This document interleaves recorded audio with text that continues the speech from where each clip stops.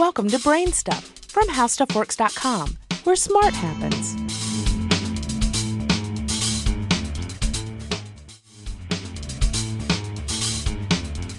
Hi, I'm Marshall Brain with today's question. How do a zebra's stripes act as camouflage? To humans, a zebra's stripes stick out like a sore thumb, so it's hard to imagine that the stripes act as any kind of camouflage. Zoologists believe the stripes offer zebras protection from predators in a couple of different ways. The first is as simple pattern camouflage, much like the military uses in its fatigue designs. The wavy lines of a zebra blend in with the wavy lines of the tall grass around it. It doesn't matter that the zebra's stripes are black and white and the lines of grass are yellow, brown, or green, because the zebra's main predator, the lion, is colorblind. The pattern of the camouflage is much more important than its color when hiding from these predators. If a zebra is standing still in matching surroundings, a lion may overlook it completely.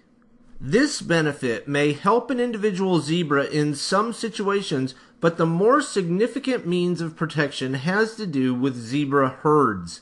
Zebras usually travel in large groups, in which they stay very close to each other.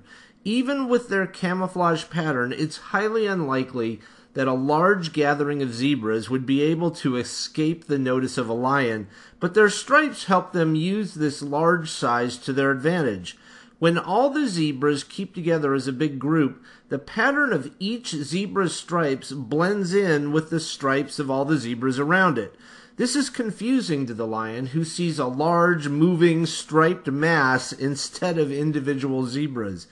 The lion has trouble picking out any one zebra, and so it doesn't have a very good plan of attack.